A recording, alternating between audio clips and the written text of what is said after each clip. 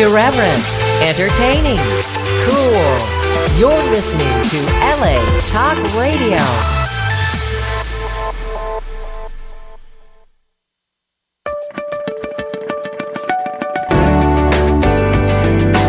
You're listening to All Things Therapy with Lisa Tahir, only on LA Talk Radio.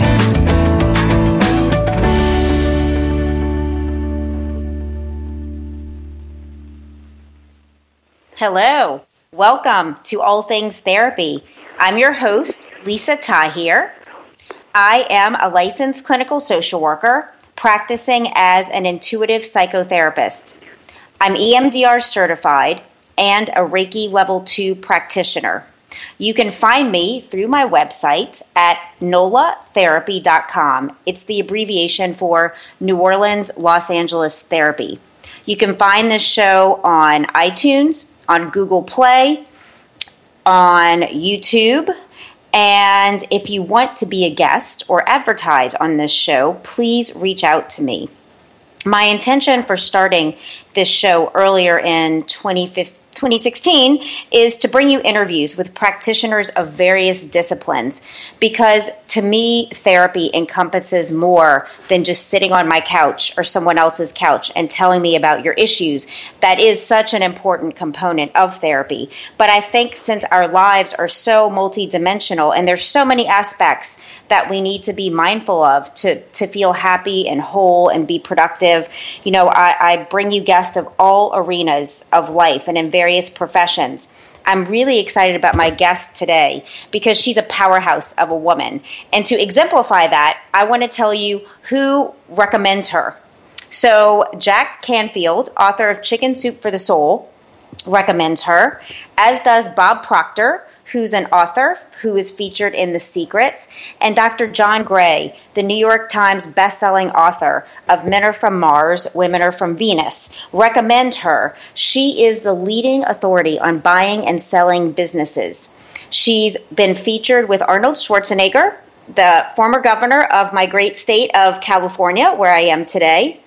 Also, Rudy Giuliani, the former mayor of New York, Kathy Ireland, Eric Trump, Stedman Graham. She has been featured on ABC, NBC, MSNBC, Forbes, Fox Business, and she's a radio show host, as well as a best-selling author on Amazon.com for her book, Think and Grow Rich Today, and Sell Your Business for More Than It's Worth. Michelle, please come on the air, and it is my honor to have you on today.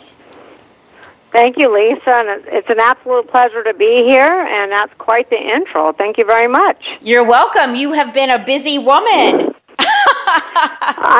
I have, and when I was listening to that intro, I was thinking to myself, gosh, I forgot about all that. I forgot about Dr. John Gray. I forgot about some of those guys. How did you... But, yeah, I have been busy. I like to stay busy. You have been. How did you get your start and get to where you are today in your work and life? Well, everybody always asks me that question, and I've always had an entrepreneurial spirit. I've owned different types of businesses, and at any given time I will own anywhere between 5 to 25 companies, and I currently own 7. Okay. And even when I was working at Xerox, in my book I talk about my past and working at Xerox Corporation. I was hired as a salesperson, and within 6 months I was promoted to regional manager, managing 80 unruly salespeople, which is more like managing a daycare. I bet. Than it is a business. And I just kind of had a burning desire to get back into entrepreneurship because I had owned a wedding event company and a wedding magazine. And I approached a franchise that had 2 locations and wanted to buy one of their franchises, and they actually came back to me with an offer of partnering with them and helping grow their business. And, of course, I didn't want to quit my 6-figure position with great benefits at Xerox to go with a company that was not successful themselves. And I said to them, you know what, we'll give it 6 months, we'll see how it goes. And within 6 months, I made more money than I made an entire year at Xerox, so my choice was made. So then I went into franchise development, franchise consulting, franchise sales. Yes. And then I transitioned shortly after that into selling, fixing, growing, and buying companies. Yeah, and what I like about one of your, I guess, underlying, what I call it, like foundations, is that you really are about building relationships with the people you do business with, and that you view them as lifelong relationships. It's not just making a sale; it's really making a relationship. And so it's like the psychology of buying and selling, that you really care and you're committed to helping a business get to a place to sell for a profit. So can you talk to us about that, how you even developed this perspective?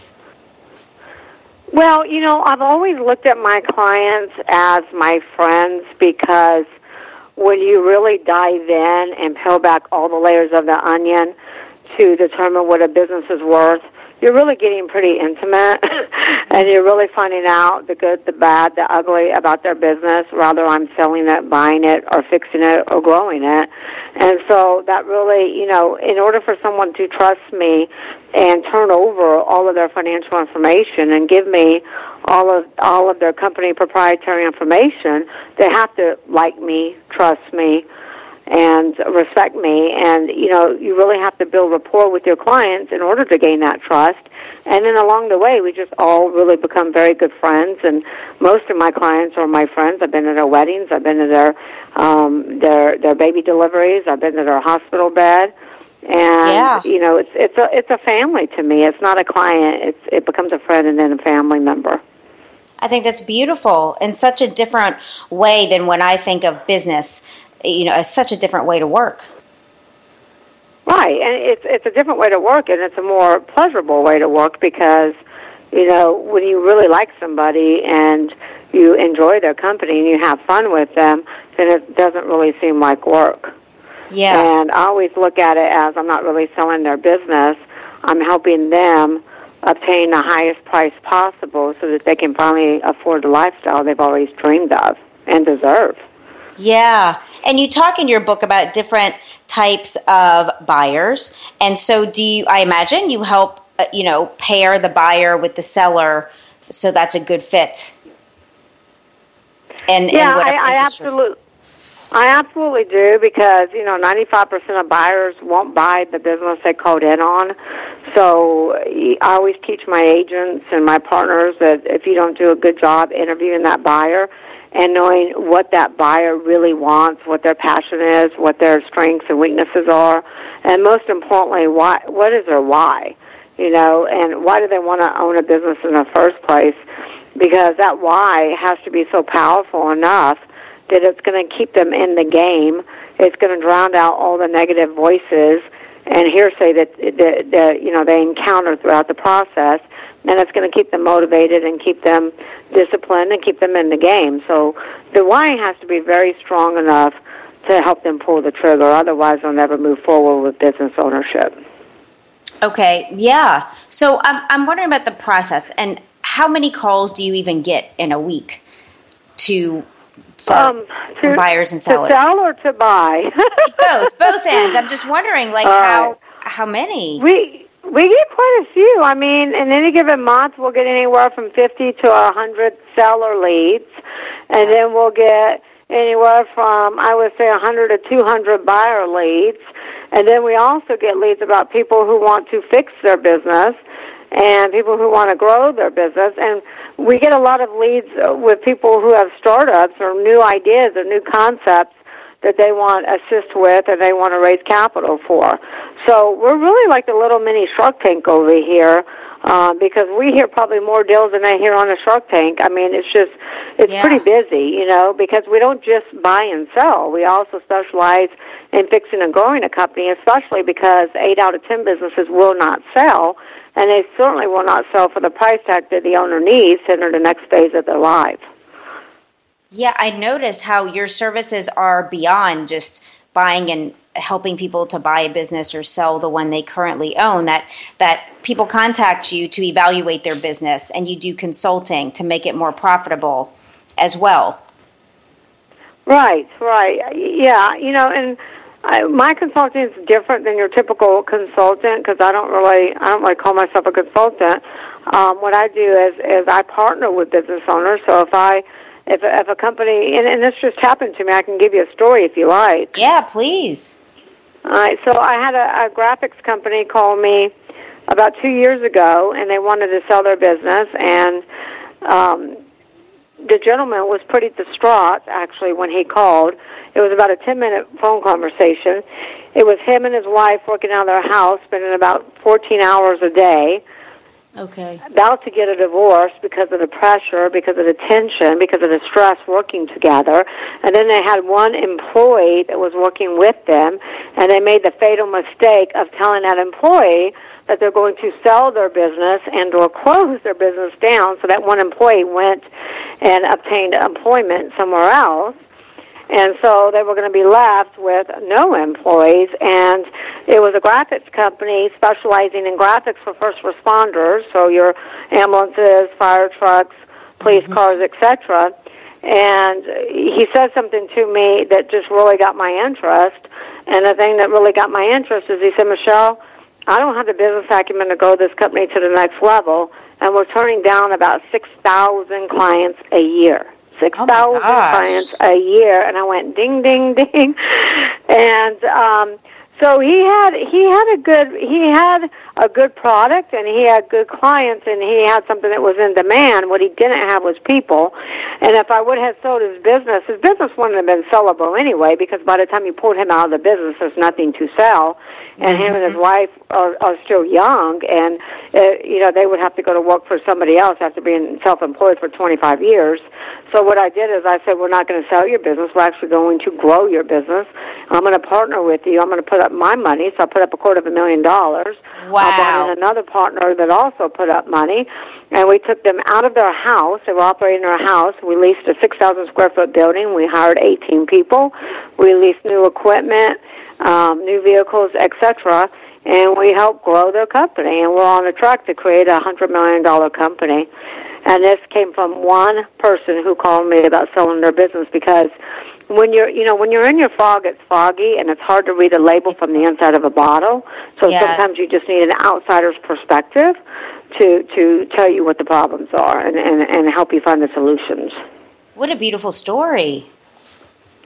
Thank you. And that's what's so great about what we do. We don't just sell businesses. We help save. And by the way, we saved that employee too. We had to offer him more money, but we got him back. Oh, wow. Like saving lives, saving people's livelihoods, which relate to how we take care of ourselves. Like we save, I feel like we saved the marriage. I feel like we created new jobs. I feel like we saved the one employee, and we helped put money back into the economy. So that's what's great about what we do. It's not just about selling a business. It's about doing what's right for the client and what's in the client's best interest. So thinking of the client's best interest, you talk in your book about top mistakes that sellers make when selling their business. And I know that disclosing that you're selling your business is one of them. Can you talk to us about what not to do if someone is looking to sell their business? What not to do? Yes. Some of the biggest mistakes that sellers make is, first and foremost, they wait too long. The biggest mistake is when you start your business or buy a business, you need to actually plan your exit strategy. You need to start from the beginning. You need to plan your end game, and you need to determine what your desired sales price is going to be when you're ready to sell. And nobody does that, and that's a big mistake, because sellers typically don't think about selling their business until they have to, due to a catastrophic event occurring, or they're burned out, or the business is not doing well, and that's the worst time to sell. The best time to sell is when your business is doing well.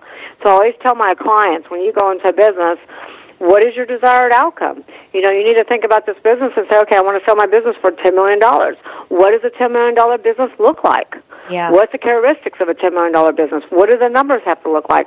How many people do I have to have? How many clients do I have to have? How many congruent revenue streams do I have to have? And you need to build what a $10 million business looks like, and then you need to have a time frame to get to that $10 million sales price. How long do you typically work with a client on this path? It just really depends. I mean, it's all over the place. It just really depends upon how how clean the business is and or how much work a business needs.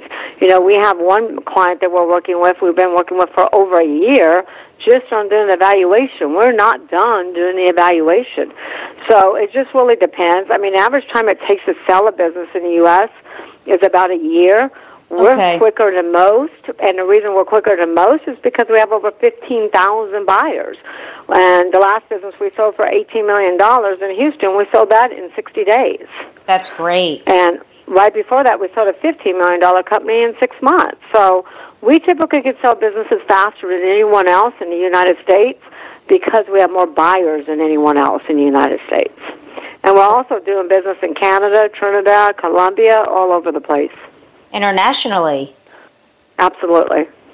And you mentioned something important, I think, that businesses being, prepared, that I think that would really influence the time frame. Like, how are their financials? Have they been reporting all their income? Can they justify they make this money that they want to sell it for? And I imagine that could be quite a bit of work for companies that maybe haven't done that so well. Well, it is, and that's why companies need to seek expert advice beforehand and not wait till they're trying to sell. And I call it the 6P method. Anytime I go in and evaluate a business, I always look at what I call the 6Ps. Okay. And I call it operating on all 6 cylinders, and most companies don't operate on all 6 cylinders. And the 6Ps is number one, people. If you don't have people in your business, you don't have a business. The graphics company that I was telling you about was husband, wife, and 1 employee. Yeah. So they had no people. The second P is product. They had a great product. They didn't have people, but they had a great product that serviced a niche that was in high demand. The third P is process. They had no process. They had no people. They had no process. They had a product. The fourth P is proprietary. Do you have any trademarks, patents, contracts, your intellectual property? Because you will get a much higher sales price, a much higher multiple if you have proprietary systems, protocols, procedures, trademarks, etc. And databases, Lisa, databases are much overlooked. I mean, it's why Facebook paid billions for WhatsApp. WhatsApp wasn't making any money, but they had a huge database that Facebook knew they could monetize on. And then the next P is patrons. That means do you have a healthy client base? You shouldn't have all of your clients tied up. All of your revenues tied up in 5 or 6 clients. You need to have a well-diversified, healthy client base. And then the last P is profits. I see companies out there grossing $20, $30, $40, $50 million, and they're not making any money because they're upside down in overhead. Okay. So you help them with all of that when they contact you and reach out to you? I do. I evaluate the 6 Ps and see which ones they're strong in and which ones they need the most help in. And then obviously we focus on the areas that they need the most help. Do you experience much resistance from clients when you present them with these things? I'm wondering. Yes. Some more than others. Some clients are very coachable. Some clients, I'm sure you experience the same thing with some of your clients that you provide your services for. Some are very coachable, some listen, and some will implement. And then you have others that just want to fight you every step of the way. And those are the clients that I typically won't continue to work with. Right. Yeah, and that question popped in my mind as you went through all the P's that, we get used as people to doing things our way. And psychologically, that feels safe, it feels secure. And for someone to come in and say you need to, do this, and that, I think our typical first response could be resistance because the fear might be greater than, the desire to change. I see that in my clients and I see it in myself, and I don't like to change or be told that what I'm doing isn't helpful or doesn't feel right. So I just think, wow, you're dealing with significant amounts of money and telling people what they need to do to be profitable. And I just wondered, how many might embrace it versus struggle. And if you can really bring them around, I imagine you bring a lot of those clients around. I do, and you're right. Most people are resistant to change. However, most clients who call me are wanting some type of change. They know they're stuck. They know that they're the bottleneck, and they know that they're not going to grow without change. So I always tell my clients, get comfortable with being uncomfortable, because when you're uncomfortable, that's when you grow. And the other thing is, I always tell my clients, if your business is at $1 million right now, and you want to grow your business to $10 million, well, the $1 million mindset, the way that you're doing things now for a $1 million company is not the way you're going to do things for a $10 million company or a $50 million company or a $100 million company. You're going to have to grow your mindset. And that's my biggest struggle with some of the clients I partner with, is we'll make a lot of changes in the company, and the company will start to flourish, but then the business owner will do something crazy and then stop the growth of the company because they're getting uncomfortable with how fast the company is growing. And that's when I have to take a step back and work on their psychology. Yes. And I have to work on their internal thermostat, so I can get them comfortable with with a much bigger company than where they are now. And that is so interesting to me, because it directly relates to the work that I do with individuals, that, people come in, we want change, I want change, even it's not just clients, it's myself as well. And when the change starts happening, when your dreams start coming true, it's remarkable, this resistance, almost like putting the brakes on, sabotaging in some ways, because it's almost like we can't handle the positivity coming into our lives. And so I hear that you're seeing that too, as you're coaching your clients, and the expansion is happening, the money is coming in, and it's almost like we don't have a big enough container within ourselves, to go with that flow.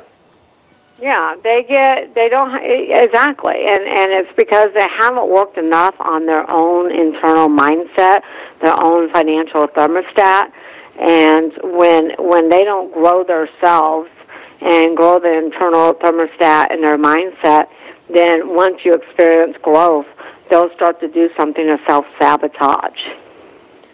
Yeah, and that's when I have to ring it back in. What's that? Yes. I'm curious, how did you conquer this in your own life as you went from being with Xerox to your own expansion exponentially and growth? Work with your own mindset. That's a good question, because I'm better on other people than I'm probably on myself. Because you're prolific, your work and everything. You speak internationally. You're in Vegas. You're with, some of the brightest minds in the world. How have you allowed this and to happen in your own life? Yeah, it's funny because there's things that I've done in my life. Like, I remember the first time I spoke on stage in front of 800 people. Oh my gosh, I thought I was going to pass out. I literally was so sick to my stomach and psyching myself out. And I told my mentor at the time, I said, his name was Mike. I said, Mike, I can't do this. I can't do this. There's no way I can go up there. And he goes, Michelle, if you don't go up there and speak, I swear to God, I'm going to pull you up by your hair. And I said, I can't do it. What if I pass out? He goes, Michelle, you know what I would say? I would say, please pass out, please pass out, please pass out, so I can give you CPR. So anyway, I went up there, I spoke on stage, and it was amazing, and I got a standing ovation, and people came up to me afterwards, and that moment taught me a lot. That moment taught me that just because I'm uncomfortable, just because I'm afraid, just because I'm, scared to death to take that next step, just go with it, use it as your edge.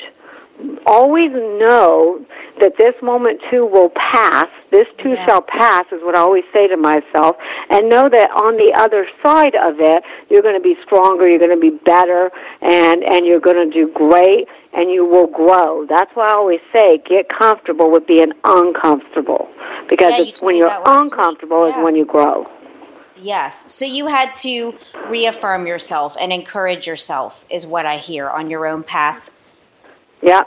And I do it all the time. I mean, I get outside of my comfort level all the time. I might be working on a $500 million company and I'm outside my comfort level, but I say to myself, Yes, you're uncomfortable. Yes, it's painful. Yes, you're scared.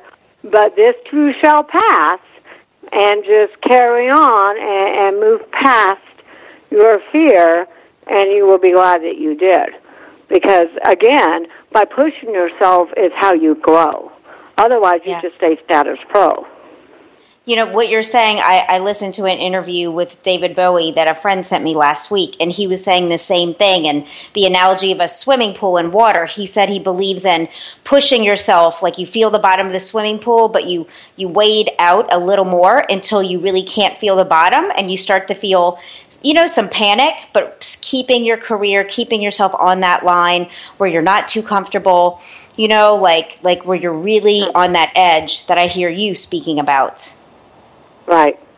Yeah, and that's the thing. I mean, I always try to push myself. I try to push my clients and grow myself and grow my clients. And like I said, the company will only get as big as the owner is able to expand themselves and grow themselves. That's and the other thing I always tell myself and my clients is stay calm. Stay calm.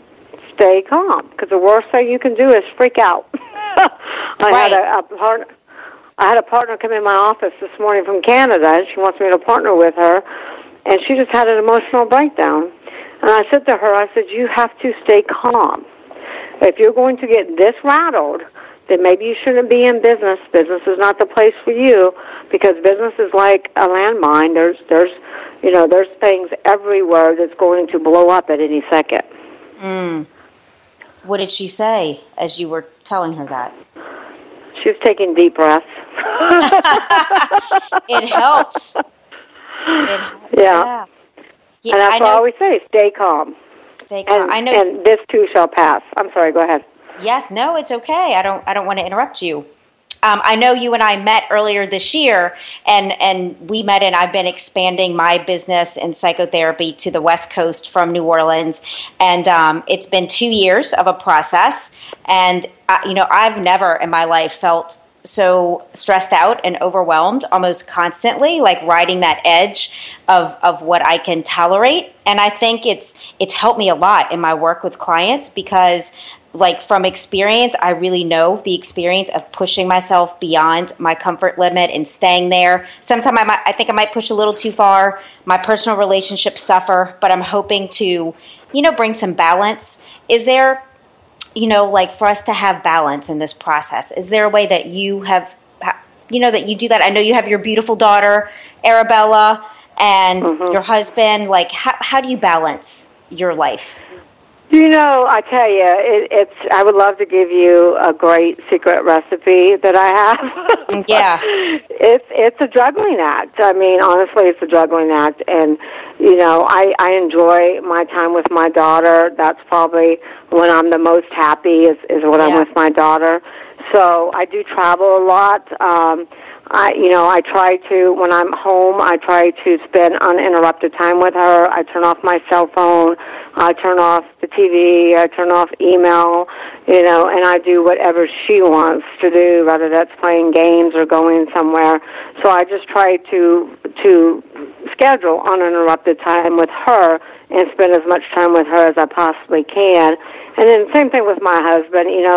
It's a balancing act, and you just gotta figure it out and do it the best that you can. I'm pretty lucky because I have a pretty good support team. I mean, my husband's supportive, and he's very helpful with my daughter. It would be difficult if he wasn't. Right. But you just got to be able to balance and try to schedule time for everybody in your life, including yourself. Most importantly, yourself, because if you're not good to yourself, you're not going to be good to anyone else. Yes. I hear you talking about taking others and yourself into consideration as well as the business. So giving time for your loved ones, and not just giving it all to the business, and you give your loved ones the crappiest part of yourself, which I know has been hard for me to balance. It's hard for somebody like me because I think I'm just naturally a workaholic. Yeah. And I can work all the time, every day. 12, 14 hours a day. That's just how I'm built. But I have to stop and think about other people in my life, and I chose them, they chose me, and they too deserve a front row seat in my life, just like my business does. Yes, I'm definitely learning that right now myself, because I could work all the time as well and neglect and be really unconscious of others, and I don't want to be that way. So, yeah. Yeah, and I also bring myself back to reality by telling myself, gosh, Michelle, where would you be emotionally if you didn't have them in your life? And if you don't make time for them, that's where you could end up, and it would be far worse than where you are now, so you better take that into consideration and do something about it. Yes, and you have. And you do, ongoingly. Yes, but I have to remind myself, it's, every day I have to remind myself, Yeah. So can you talk to us about your public speaking? Because you've spoken with some amazing minds, and how much, what portion of your time do you do workshops and speak versus working with clients directly? Sure. Well, I don't do any workshops. I've thought about doing workshops, but I don't do any currently. Mostly I'm asked to speak on other people's stage, or I'm asked to be a keynote speaker at a lot of different associations like property management, real estate, manufacturing, distribution. They'll have me come be a keynote speaker on their stage, or I've been asked to go to other people's conferences and speak on their stage. And that's fun, that's exciting. I love to speak. And that's what I always encourage everyone to do, and all your listeners, is you got to figure out what it is that really, what do you like what really makes you smile, what really makes you happy, because a lot of times we get so caught up in the minutia, we forget what is it that makes us happy. And I love speaking. That makes me happy. I would do it more if I could, but again, I have a child at home, so I can only be away so much and be able to give her a good quality life as well. Yeah, definitely. So you have a second book also. I know right now we're talking predominantly about sell your business for more than it's worth. What about your other book, Think and Grow Rich Today? Can you talk to us about that? Sure. So Think and Grow Rich Today is I did not write the whole book. That's by Napoleon Hill Foundation. Yeah. I contributed a chapter, and I'm trying to remember what the chapter name was. I think it's called The 7 Steps to Acquiring Wealth and Diversification. But I wrote that chapter a few years ago, and that book has done really well too. And there's some great authors in that book along with myself. And it's been great. And, we're very excited that we're actually taking Sell Your Business for More Than It's Worth, making some tweaks to it, adding some content to it, and working to get it on a New York bestsellers list. Oh, that's excellent. Well, it's already a bestseller on Amazon.com. Yeah, so we want to go New York's bestsellers list. We want to push ourselves. What I really liked about this book is being a person that does not buy and sell businesses, being a real novice, that it's laid out so well and written in a language that anyone at any level can understand. It got me thinking of my business as a solo practitioner, how to really be mindful of keeping track of my financials. And so I think it's just, I was kind of intimidated to read a book like this at first, since it's not in my wheelhouse, but it's really broken down in a way that stays engaging. You talk about really basic things, like if you have a store, to keep things clean, keep products stocked, and things that I notice. If I go in a store that's dusty without product on the shelves, I wonder, I don't want to buy food there for sure, because, maybe no one's bought anything in 10 years. So you start from the basics to more advanced principles in this book, and for businesses of all types. Thank you. Well, I wrote that book by myself. A lot of people will hire ghostwriters, and I didn't. I actually typed every single word that you see in that book. It sounds like your voice, knowing you. Yes. Yeah, and that's what everybody says. They're like, Michelle, it sounds like you're on my shoulder telling me what to do. It does. It really does. And I wanted to create just an easy, step-by-step blueprint that anyone could understand and comprehend and relate to, because there's other books out there that are too complex. Yes. And most people can't understand them, and it just doesn't make sense. I just wanted something simple that people could follow and learn from. And comprehensive as well. Right. So, Right. Can we talk about different industries? And do you have a Sure. favorite industry to work with, or what are some hot industries now? And that's, I know, something you look at when someone approaches you about selling their business. I always say that my favorite industry is the one with the highest cash flow. Okay, yeah, that makes sense. And the reason for that is because buyers are not industry specific anymore like they once were.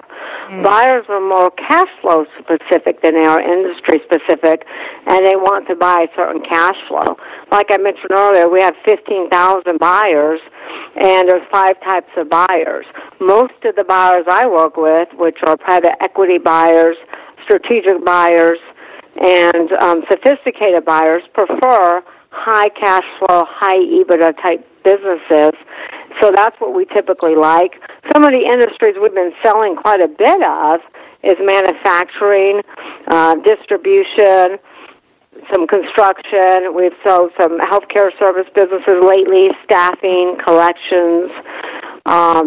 We ran a streak in selling oil manufacturing businesses as well, right when the oil bust started. So we sold one company that I mentioned a minute ago for $18 million, and another one for $15 million in the oil manufacturing industry. Very cool. You just mentioned different. Go on, and then I'll ask you the question. I was just going to say, again, we're not industry specific. I mean, we're working with a mining company. We're working with a caviar manufacturing company. Wow. We're working with a huge scrapyard. I mean, you name it, we can sell it. Again, we're not industry specific. We're more cash flow specific. Cash flow. So therefore, do you educate yourself on the industry when you take on a client, say, the caviar business, I do. I absolutely do. Fun. I mean, I'm somewhat of a caviar connoisseur anyway, so I know caviar that. and champagne. Yes. That's right. Certainly champagne. Yeah. Yes. But, so of course I educate myself on the industry, and I want to know everything about that particular industry, and, so we can determine who's going to be the best buyer, who's going to be the right fit for that particular company. How exciting your work is. I mean, I never thought of it, working, that you have to research caviar, and that's part of your work, something you already love, and just the various industries. How exciting and diverse. Yeah, it is very exciting. The reason I've stayed in this industry for so long is because I typically get bored easily.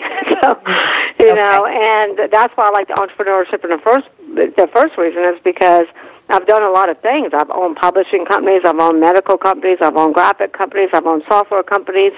And what I like about doing this is one day I'm selling an oil manufacturing plant, while the next day I'm selling a scrapyard, the next day I'm selling caviar manufacturing. So every day is different, every deal is different, every seller and buyer are different. So I never get bored in doing this. And we love working with buyers, too. We haven't talked much about buyers. I mean, we're coming out with a book called Quit Your Job, Buy a Business. And we love working with buyers, too, because especially first-time buyers. I mean, 95% of buyers are first-time buyers, and we're helping them quit their job, we're helping them obtain a better quality of life, afford financial freedom, and that's quite rewarding as well, to help somebody buy a business for the first time in their lives. Well, a few moments ago, you're talking about sophisticated buyers, strategic buyers, and I wondered if we could talk a bit about the different types of buyers that you've identified. Sure. So 95% of buyers are first-time buyers. These are buyers who have worked in corporate America or worked for small business owners all of their lives, and they really want to become a business owner. So those are first-time buyers. First-time buyers are a little bit more difficult to deal with from a planning phase and knowing exactly what it is that they're wanting to buy and helping them to pull the trigger. And then we also work with my firm works with first-time buyers, but I'm personally typically only sell businesses $10 million and up. So I'm working with more strategic buyers, sophisticated buyers, and private equity buyers. Strategic buyers are either a competitive buyer or a buyer that's in a similar industry but different, and they're buying that business. Right, they're buying that business because they want that client base, or they want congruent revenue streams, or they might be buying the company because they like the talent that the other company has. And then we have private equity buyers. These are large buyers that typically will only buy businesses with an EBITDA of $3 million and up.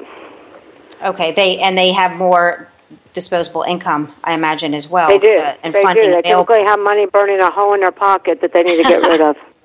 Yeah, that sounds fun. You know, and that you own so many businesses as well. I mean, it sounds like you've just really learned to do this well. Yeah, you know, it's like I said, I do what's best for the client, and that's either selling their business now or partnering with them, putting up my own money to help them grow their business so that they can sell for their desired price tag to one of our existing businesses, by the way. So we really have two models. We have the sell and go model or the build to sell model. Okay. Tell us about those two models. So sell and go, I mean, it's, you know, somebody comes to me and wants to sell their business for $10 million and their business is worth $10 million, and we'll sell it for them. If they want to sell their business for $20 million and it's worth $10 million, then we'll partner with them and put up the expertise, the working capital if need be, and whatever other resources they need in which to fix their business so it's operating on all 6 Ps, all 6 cylinders, and then we'll help them grow their national footprint and or international footprint.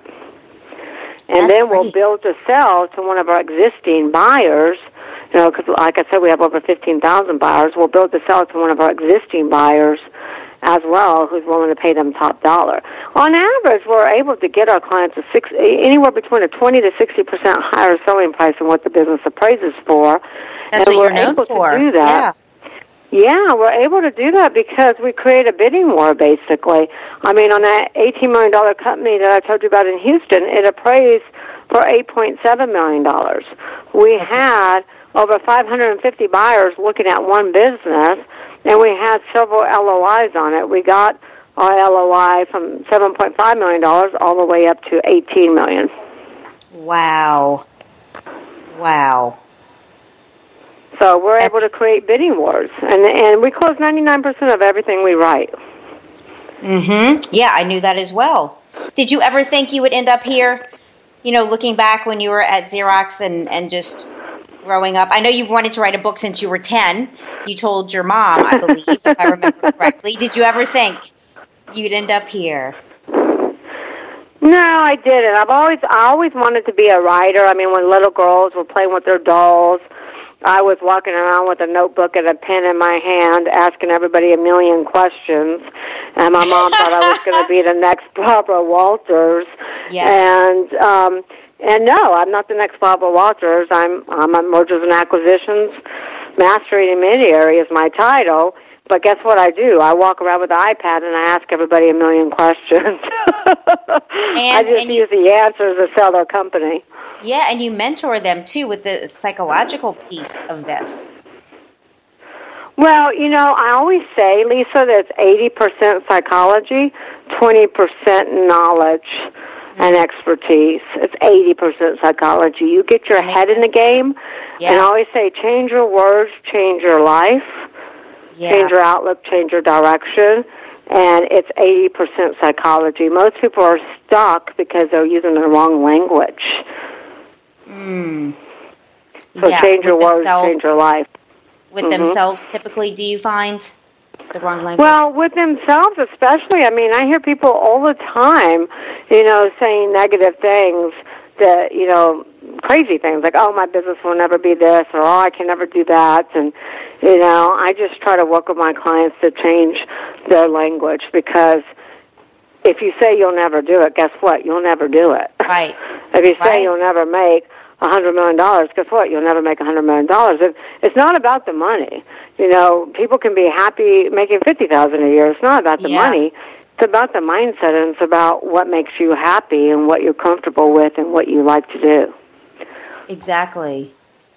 So I like to ask all my guests what they want to leave, kind of what you'd like to leave the world in whatever way this question resonates with you. And I'm curious, what is it, Michelle, that you would like to leave and be known for, or that's most meaningful for you?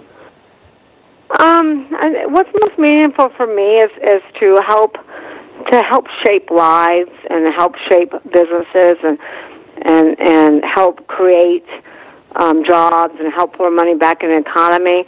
One of the biggest things, that's the most important thing to me, is we're starting a nonprofit organization, and I'm actually working with Frank Shankowitz, who is founder of Make-A-Wish Foundation, and we're going to start an organization called Tucker Teens and Tots, and Tucker Teens and Tots will be teaching entrepreneurial lessons and placement in businesses for as many abused and neglected children as we possibly can. This is amazing news. Wow. That is something to leave. Yep. So that's what I want to be known for. I want to be known for helping as many business owners, but especially as many abused and neglected children and teenagers as possible, teaching them real-life entrepreneurial skills and placing them into my businesses and businesses that we sell and help buy. That's beautiful. Is that up and running yet? Is there a website that you can give for that, or is it still in the works? No, it's still in the works. I just met with Frank Shankowitz. He's going to be on the board of directors with me, and we're still putting together our board, and we're still getting everything up and running. But I would say give us about 6 months to a year, and we'll have it all up and running. And so you can be reached at MichelleTuckerInternational.com. Is that correct? That's right, MichelleTuckerInternational.com. They can also go to SeilerTucker.com. Which is SeilerTucker.com. SEILER. Is it hyphen or just SeilerTucker.com? Just SeilerTucker, no hyphen. No hyphen. And then the other thing, too, Lisa, I'd like to offer is anybody who wants to know what their business is worth, they can go to my website, BetterBusinessBrokers.com, BetterBusinessBrokers.com, and they can fill out a free online evaluation, and they can also download a free ebook of Sell Your Business for More Than It's Worth. Oh, that's wonderful. Thank you for letting that be known. You're welcome. And hearing all that you do to help your clients personally and professionally, and then this amazing nonprofit that will be, out in the world working with abused kids and teens. I know you're an Aquarius, correct? Astrologically? I February am. 6th, is it? I am, February 6th. Do not tell the age. I'm not. Oh, beautiful. Yes, February 6th. And, so as an Aquarius, you are known, it is your deepest desire to be humanitarian and to be inventive and original. And you are just living that out in every way. It's amazing. Thank you. You're welcome. And independent. Aquariuses are typically, live very independently. And just you want to make a difference. And you are. Yes, I do and I am. And, like I said earlier, you should always stop for a minute and self-reflect and ask yourself, what makes me the most happy? And what makes me the most happy is helping others, whether that's through my speaking or my mentoring or my, helping business owners save their company. That's what makes me the most happy. And, one thing that we didn't talk about, it's really sad that 8 out of 10 businesses won't sell, and that leaves our baby boomers, millions of baby boomers, forced with having to sell their business for pennies on the dollar or close their doors, even worse, file bankruptcy and lose their family, home, and everything they've worked so hard for. And that's another passion of mine, is trying to help as many of those baby boomers as I possibly can save their business. That is an important piece that you address, too, in your book, yes. Well, I'd like to have you back on again, definitely talk about the nonprofit and even this other issue that we didn't get to. So let's be in touch about it. I would love to come back on. Thank you for having me. You did an amazing job. Thank you, Michelle. I just love you, and I look forward to seeing you when I'm back in New Orleans next week. Yes, you better call me. I will. Have a Have a great All day, right, and thank you, Lisa. again. You're welcome. You as Bye-bye. well. Bye-bye. Bye-bye. Do I hang up? Yes, you can just hang up. That concludes our show for today. Thank you for listening, and join me next week as I have Rachel Collier on the show. She is a Reiki master who is also an artist and from New Orleans and has moved out to Los Angeles and opened a business called Way Chill LLC.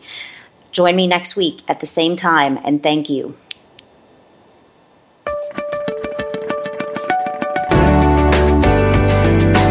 You're listening to All Things Therapy with Lisa Tahir, only on LA Talk Radio.